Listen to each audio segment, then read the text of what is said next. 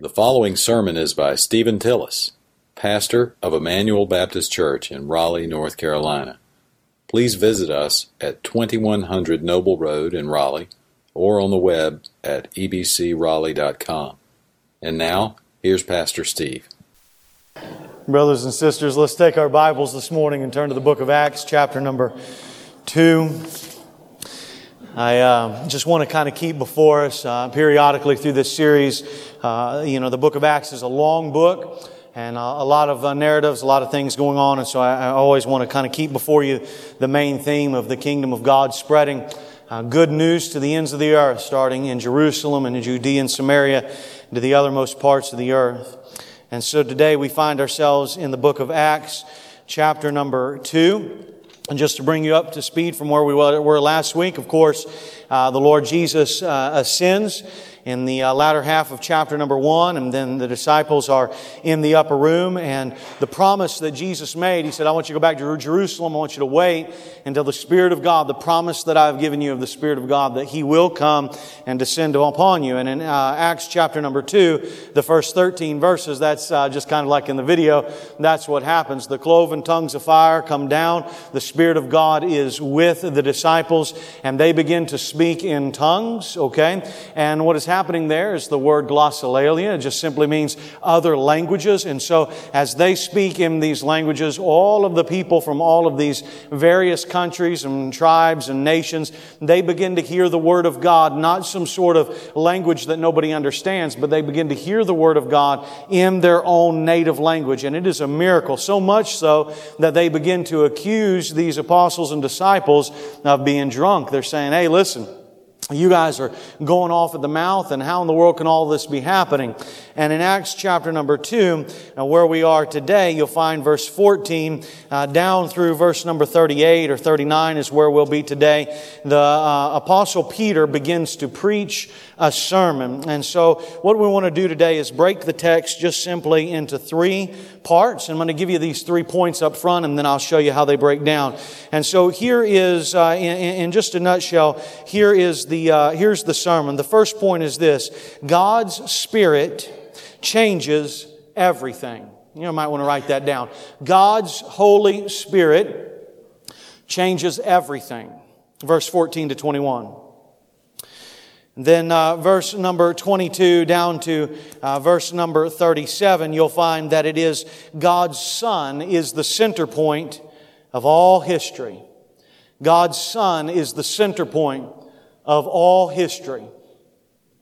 Verse number 22 down to verse number 36. And then verse 37 and verse 38, we'll simply make this point today. God's salvation comes with both promises and demands. God's salvation comes with both promises and demands. So let's pick up in verse 14 down through verse number 21.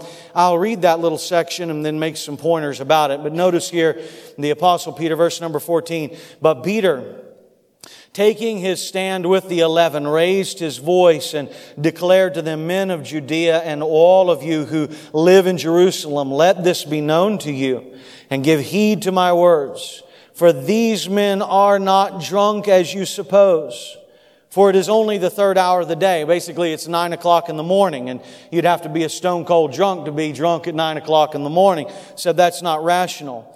But this is what was spoken of through the prophet Joel. And then you'll notice that in most of your Bibles, this is probably set off in italics, or this is probably in all caps, something to show a distinction here. That this is a prophecy in the Old Testament. It'll look a little bit different than the rest of the verses around it. Verse 17 and following.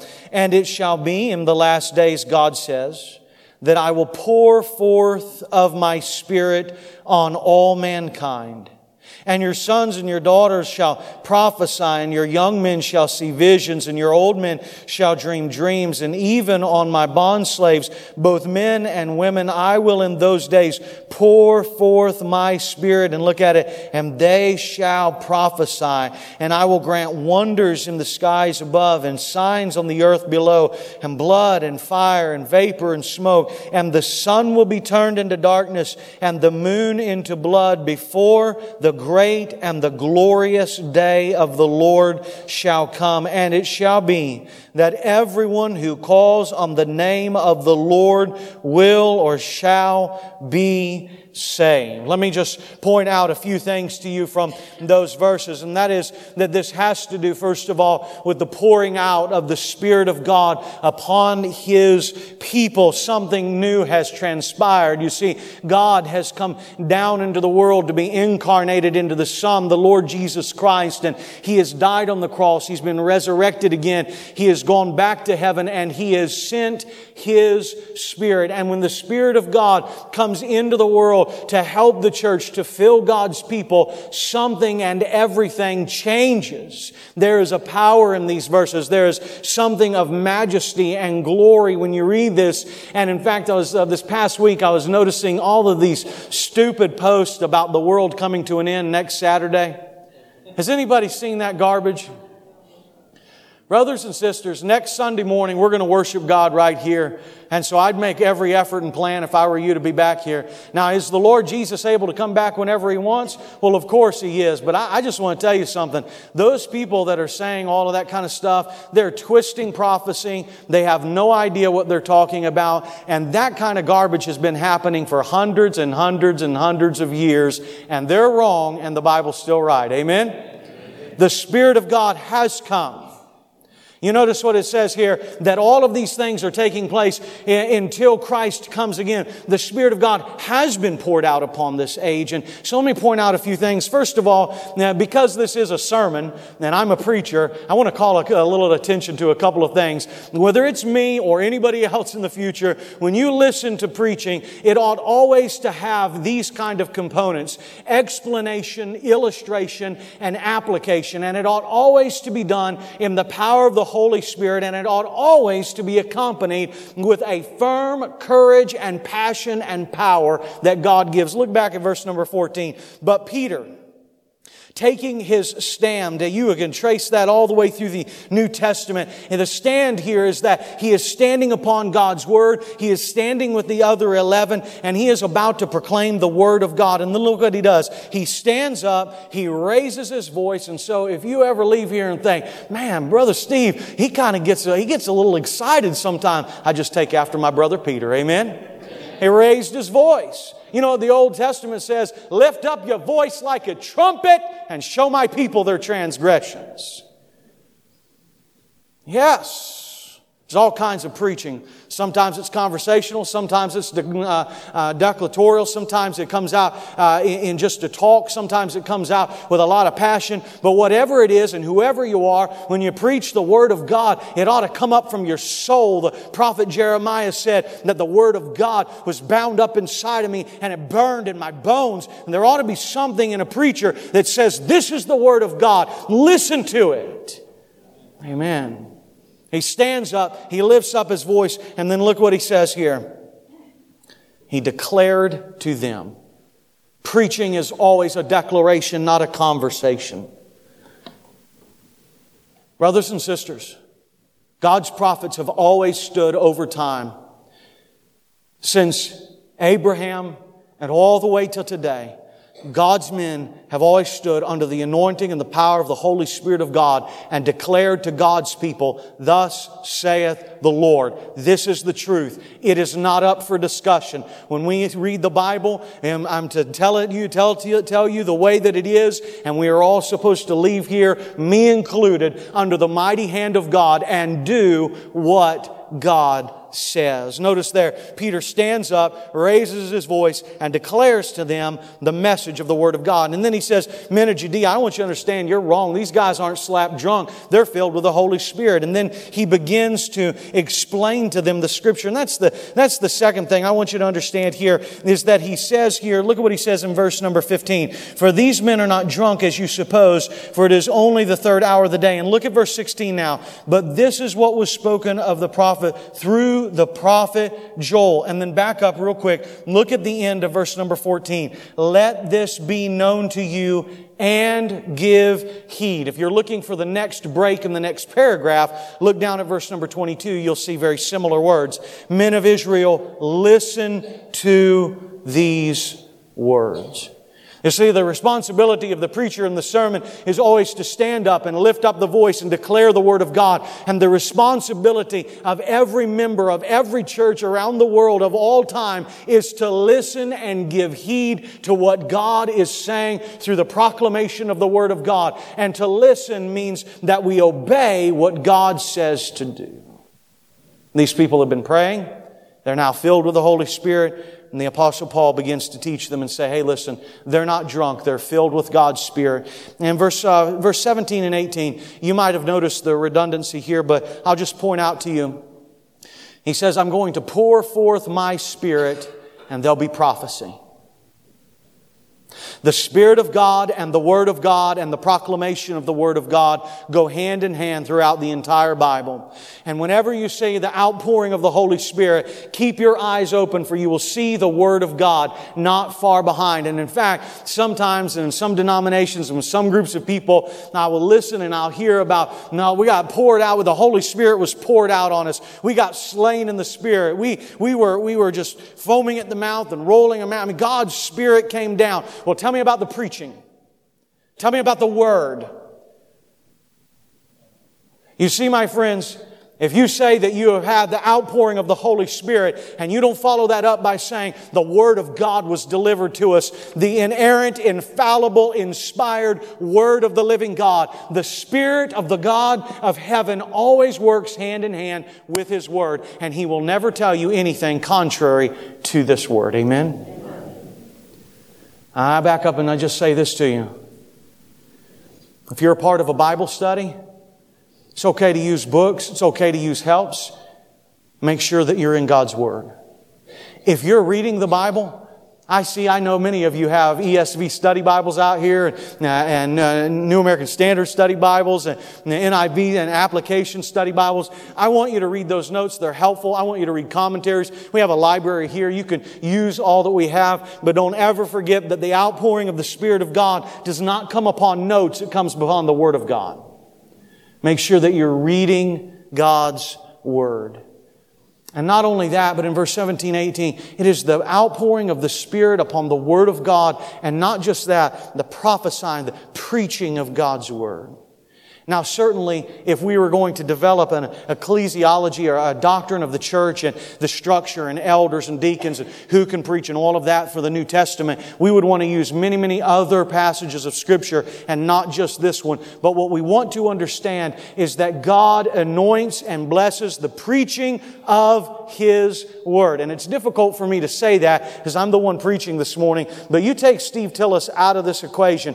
I'm just telling you in general, God's blessing falls upon the preaching and the explanation and the illustration and the application of His holy Word. He has always done that in the past, and He will always do that until His Son comes. And in fact, in John chapter number 1 and verse number 18, the Bible says that Jesus is the express exegete. He is the express preacher of the God of heaven. Jesus is the greatest preacher that has ever lived or ever will live. And when you get to heaven, you may think that you have run out of preaching and Brother Tillis will not be preaching anymore. But I want you to understand that for all eternity, you'll be listening to the preaching of the Son of the living God. Amen? And when that day comes, I'll sit on a pew and I'll rejoice. Maybe we'll all just bow down before Him. And we will listen to Jesus speak the word of truth to us.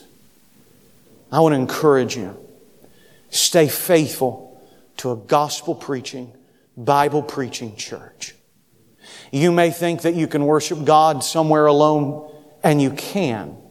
And there are times where we need silence and solitude. But never, ever, ever fool yourself. You will never worship God the way that you're supposed to worship God until you're gathered together with His people, singing praise to Him, giving sacrificially, praying, fellowshipping with one another, and just like we're doing today, sitting together with minds focused, listening to the preaching and the explanation of God's Word. And when we do that, the Spirit of God that was alive in Acts chapter number 2 and brought the earthquake into that place and saw 3,000 and 5,000 people get saved, that same Spirit will work in tandem with God's holy church around God's holy Word to bring sinners to repentance and His people to revival, that we might be heaven on earth today. Amen. Verse number 20 and 21. Let me just say a couple of words here. God's Spirit changes everything in our lives. Look at what it says in verse number 20. The sun will be turned into darkness and the moon into blood before the great and glorious day of the Lord shall come. I just want to pause for a moment. And I want you to understand, if many of us here together as believers, have you ever had this thought, and y'all don't leave me hanging out here on an island. Have you ever thought, man, I've been in church all my life. I've been listening to preaching all my life. And I've been hearing about these things. September 23rd, the world's going to end. And sure as the world, it doesn't. Didn't they tell us last year, like September 21st, the world was going to end? And that goober out there in Texas wrote a book and extorted money from all those people. Listen, don't you ever one time by yourself think, is He really coming back? Are we just following some sort of weird thing? Is this really going to happen? Well, if you haven't, you will one time, okay? I just want to give you confidence in your soul that the return of Christ will come, not on our timetable, not when we want, not when Mars and Pluto are aligned, but when the God of heaven wants to come. And the assurance that I have is not something that I'm grasping at. It's the assurance of God's holy Word that says it will come. And do you know, throughout all of the Old Testament, for hundreds and hundreds and hundreds and probably at least 5 millennia, there were people looking for the coming of the Messiah. And don't you know that some of those brothers and sisters were close to giving up hope? And one day in history, born into a virgin in the city of Bethlehem, came the Son of the living God, Jesus Christ. And He did live a real life. And He took into His life all of our sins. He died on a real cross. He was raised bodily on the 3rd day. And He saves all who believe. The same Jesus who came the first time is the same Jesus who will come the second time. Amen? And then I want you to see, look there at verse number 21. As the Spirit of God changes everything in our lives, look at what it says. And it shall be that everyone who calls, let me read that again. And it shall be that some people who call on the name of the Lord, no. And it shall be that everyone who calls on the name of the Lord will be saved. I just want to stop and tell you this morning that if your heart is open to the gospel of Jesus this morning, and you listen to the truth that Jesus loved you and died for you and rose again and wants to give you eternal life, if you will turn from your sin and put your confidence in Christ Jesus, He will save you by His mighty power and by His Spirit today. Jesus is still in the saving business. Amen? I talk with some pastor friends of mine, and there's times where I read the book of Acts and I think, man, I wish 3,000 would get saved today. I wish this would be the day 5,000 to get saved. But you know, sometimes it's not like that. And sometimes in this Western society, it's preaching and working and going and discipling, and it's few and far between. Every once in a while, God will break in upon a sinner's heart and they'll get saved. And I get a little nervous sometimes when I hear about churches that have these mass baptisms of 4,000 or 5,000 people at one time. It just doesn't seem to be happening that way anymore here in our country. But around the world, I see where God's Spirit is moving in miraculous and wonderful ways. And so whether it's 1 at a time or 1,000 at a time, I want you to know today that Jesus is still at work and His Spirit is still saving people. You walk out of here and you share the gospel with your neighbor and with your coworker, with your family member, and they may seem hard and cold and indifferent to the gospel, but keep telling them the truth. Keep telling them about Jesus. Keep on being faithful, and one day God will save those people. All who call on Him, He'll be faithful to save. Christ is the center point of history. Follow closely with me now in your Bible. I need to show you several things in verse number 22 and following. Look at how the Apostle Peter, and for those of you that do preach or teach, I want you to understand, don't ever develop a lesson or a sermon that does not have thought and grace and thinking and logic in it, because you're not following the sermons of the Bible if you don't do that. Somebody gets up and says, well, I'm just going to get up and say whatever the Holy Ghost lays on my heart. You're a fool. You better think carefully. You better open up God's Word and rightly divide it. Look at how the Apostle Peter accurately and carefully and logically lays out for you the Christ who is the center point of history. He lays forth for you in verse number 22. He lays forth His life. Verse 23, His death. Verse 24, His resurrection. Verse 33, His exaltation. And verse number 33 is the capstone of the sermon, that He is made both Lord and Christ. Now let me go back and show you that. Look at verse number 22. You'll notice how we start this second section the same way we did in verse 14. Men of Israel, listen, give heed. I want you to think about this. And it's not just men, but it's men and women and boys and girls. Listen to these words. Jesus the Nazarene. You see, there is His life. There is His incarnation. We're not talking about a mirage or nor a spirit. We are talking about the real, living, human Jesus Christ, who is both divine and human. Jesus the Nazarene, and then what's it say in your Bible? A man attested to you by God with miracles and wonders and signs which God performed through Him in your midst, just as yourselves know. Isn't it interesting?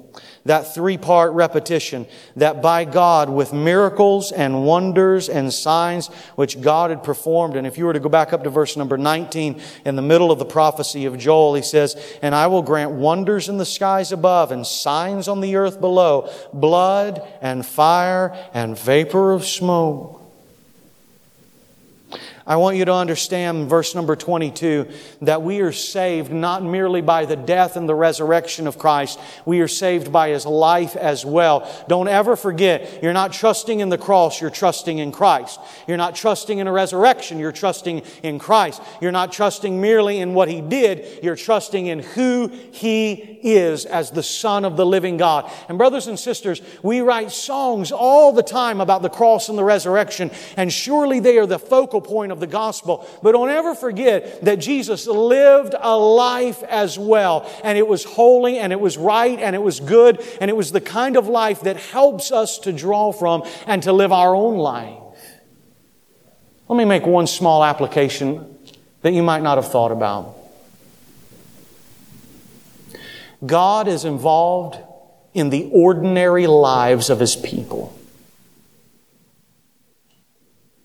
So when you wake up tomorrow morning and you do some gardening or mow your lawn, or when you wake up and you go to that job that you don't really care that much about, but you go because you need a paycheck. And when you wake up tomorrow and you're taking care of babies and children at home and trying to work with them and encourage them and lead them along, when you wake up tomorrow and you do whatever it is that you do and you say, I'm not a superstar, I'm not a movie star, I'm not a rock star, I'm not even a Christian star, I'm just me. I want you to understand that God is at work in the ordinary business of your life. You say, Steve, how do you know that? What indirectly points us to that? Did you know that Jesus was 30 years old before you really have any kind of ministry in His life that you know about? When He's 12, He goes into the temple, and you know that He's a smart dude because He's schooling the smart guys in the temple already, right? So you know He's got a brain on His shoulders, but you don't hear nothing from Him again until He's 30. Now, I can't tell you how many people I meet that are in their 20s and they're groaning and stressing and they've got quarter-life crisis because they haven't figured out their life's identity yet or where they're going and what they're going to do. Well, I want you to understand something. Jesus was 30 years old before His ministry ever started. So just hold on, sister. God's at work in your life. Now, you don't know where I am and the problems I've had and the mistakes I've made and the things I've done. I want you to understand no matter where you are and who you are or how ordinary your life may seem, God is at work in you in the same way that He was in His living Son, Jesus Christ. Not only His life, but His death. Look at verse number 23. This man delivered over, oh boy, all of my Calvinists and Arminians here today, you all are going to just have a feast on this. You're going to get mad at me and hate each other. So here we go. This man delivered over, oh my goodness, check it out, by the Calvinistic predetermined plan. It's not in that, don't worry about it. Change that word. Delivered over by the predetermined plan and the foreknowledge of God. You nailed to the cross by the hands of godless men and put Him to death. Well, now what happened? Did God deliver them over or did the godless men deliver Him over?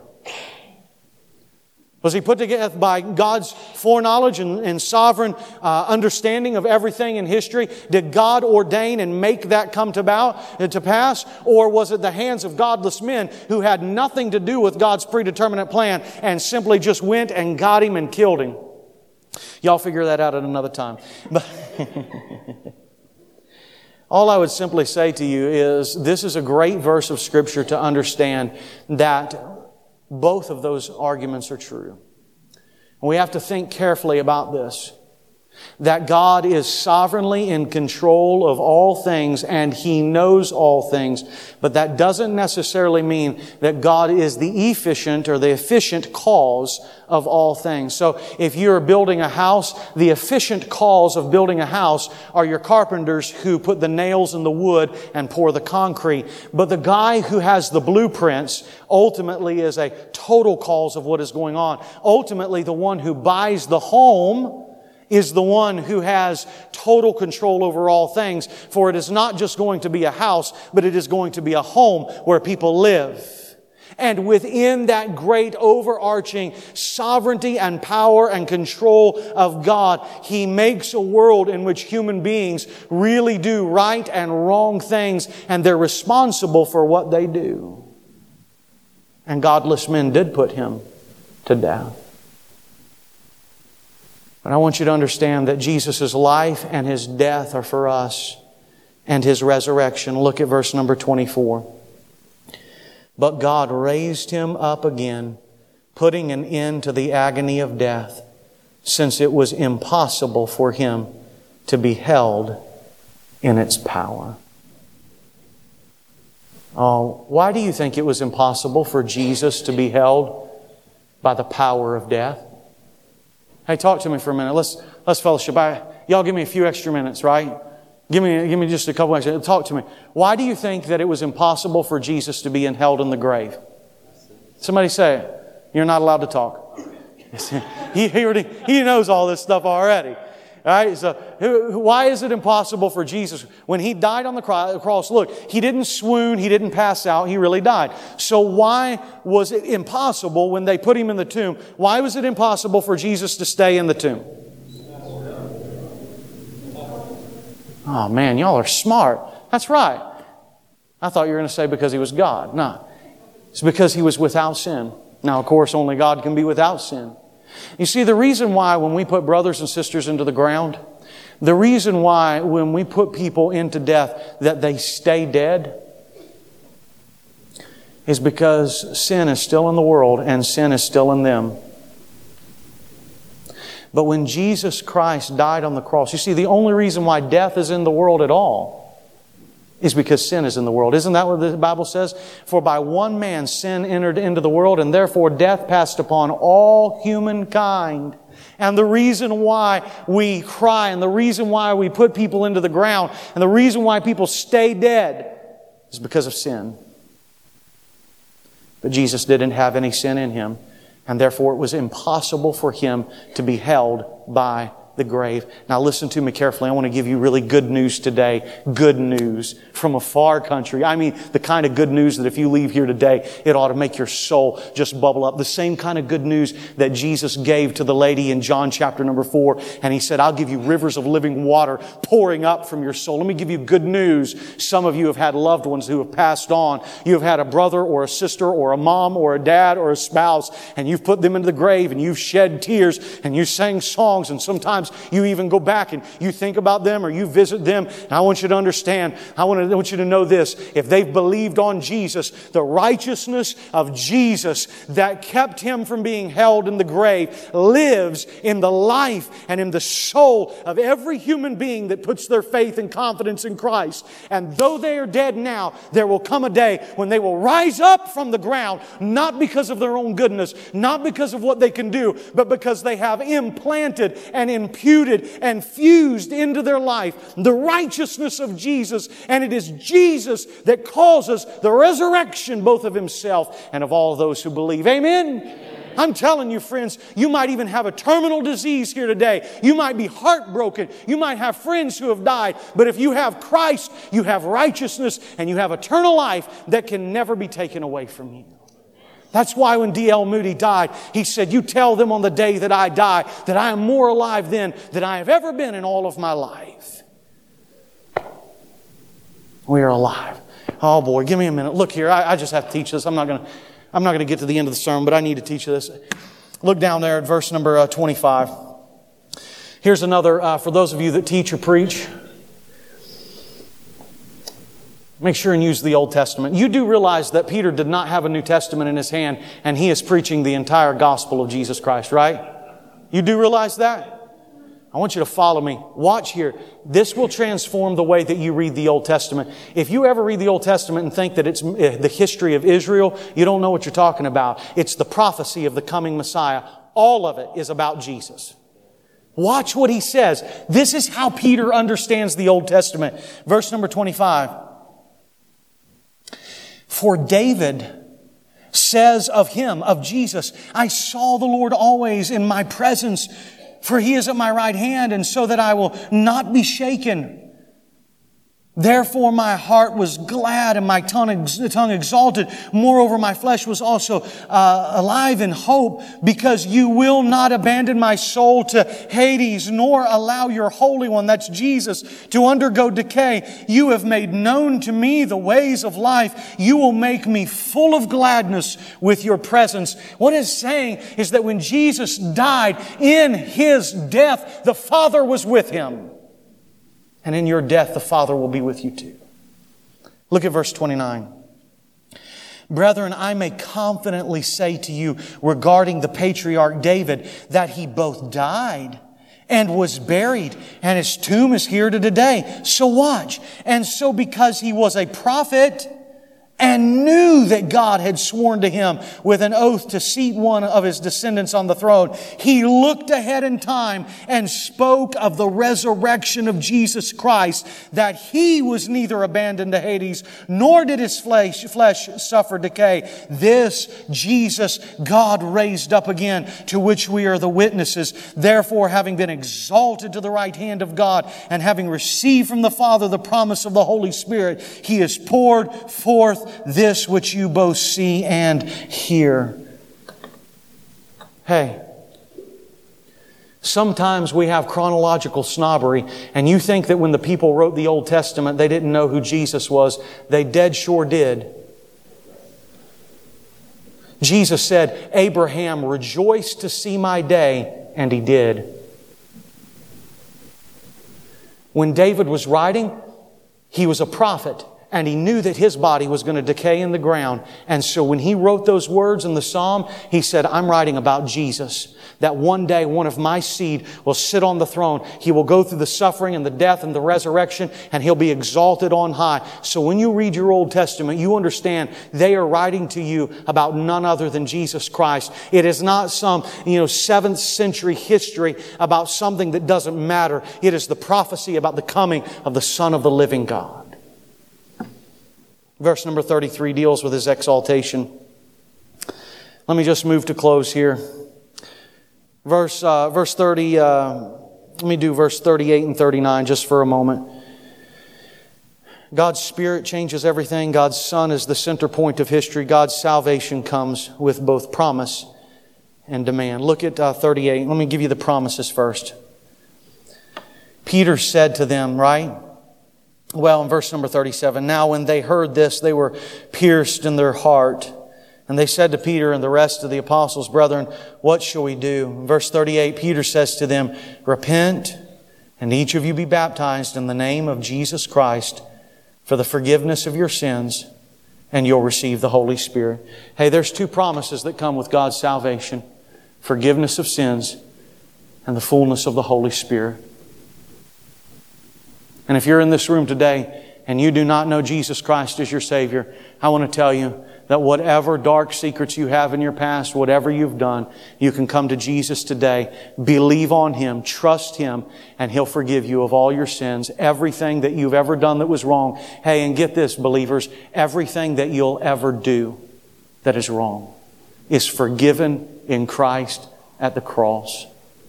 I knew a lady one time she said, the greatest miracle for me is not that Christ forgave me before my salvation, but that He forgave me knowing what I would be like after my salvation. Forgiveness is in the cross of Jesus Christ. He died for you right here today. If you're in this room, I don't care if you've been a part of this church for 50 years or this is your first time. If you don't know Jesus Christ as your Savior, the promise that God gives you is that right now, if you'll turn from yourself, turn to Jesus, He'll forgive you of everything that you've ever done. And He'll fill you with the Spirit of God. He will give you His Spirit. Hey, did you hear what I said? God will take up residence in you. Now, if you're having a bad day, that might encourage you. Here's the demands. Look what it says in verse 38. Repent, and each of you be baptized. Let me deal quickly with that. Repentance means a change of mind that results in a change of behavior. And if you ever hear anybody that says repentance isn't a part of the Christian message, they don't know what they're talking about, because the Christian message is about Jesus. And the one message that Jesus preached over and over and over again is repent, for the kingdom of God is at hand. Repentance simply means, you know what? I hear this truth about Jesus dying for me. I'm going to turn from myself and turn to Him. Oh my goodness. Repent and be baptized. And Pastor, I thought you said that baptism is not a part of salvation. Well, yes, that's exactly right. Baptism itself, the act of baptism, doesn't save anybody. In the early church, as well as it should be today, that baptism was so much an illustration of what you were believing in your heart that early church believers would have never thought that you could trust Christ and not follow Him in believer's baptism to show the world as a testimony what you had believed in your heart, that you are moving from one people group to another people group, that you are moving from one community to another community. When you were baptized, you were saying, I now identify with God's people who are saved by God's grace, and whatever persecution, whatever comes our way, I have cast my lot, I have crossed the line. I am with Jesus to the very end. Is that you? That's the demands of the gospel. Turn from yourself and believe on Christ and step into the new community of God's chosen people. Now, if you walk out of here today and you say, I'm a believer, but I just kind of live life like I want to, you're lost. You're not in the community. I don't care how many times you've been under somebody's water, you have not been baptized into Christ Jesus.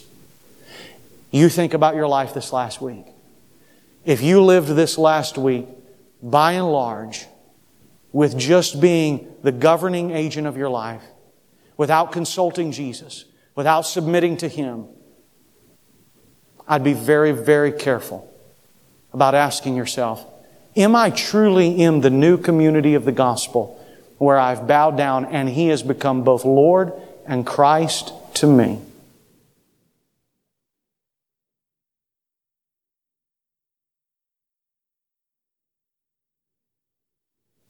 To be in the new community, means that we tell other people what has happened to us.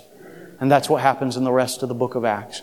Peter preaches the sermon and he says to those folks, they're not drunk.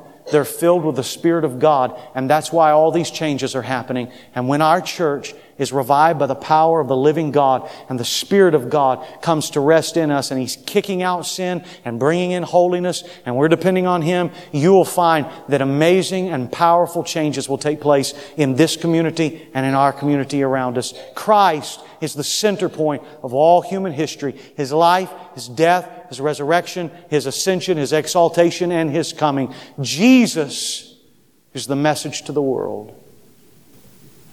And the promises of salvation are rich. That you're forgiven, that you've been given God in the person of the Spirit, and the demands of that salvation. Turn from yourself. Believe in Christ. Step into the community of God's people and follow Him. Would you bow your heads and close your eyes with me?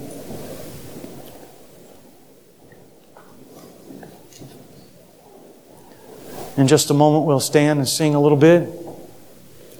But maybe right where you are, as I say every week, maybe right now, this might be the quietest time you've had all week.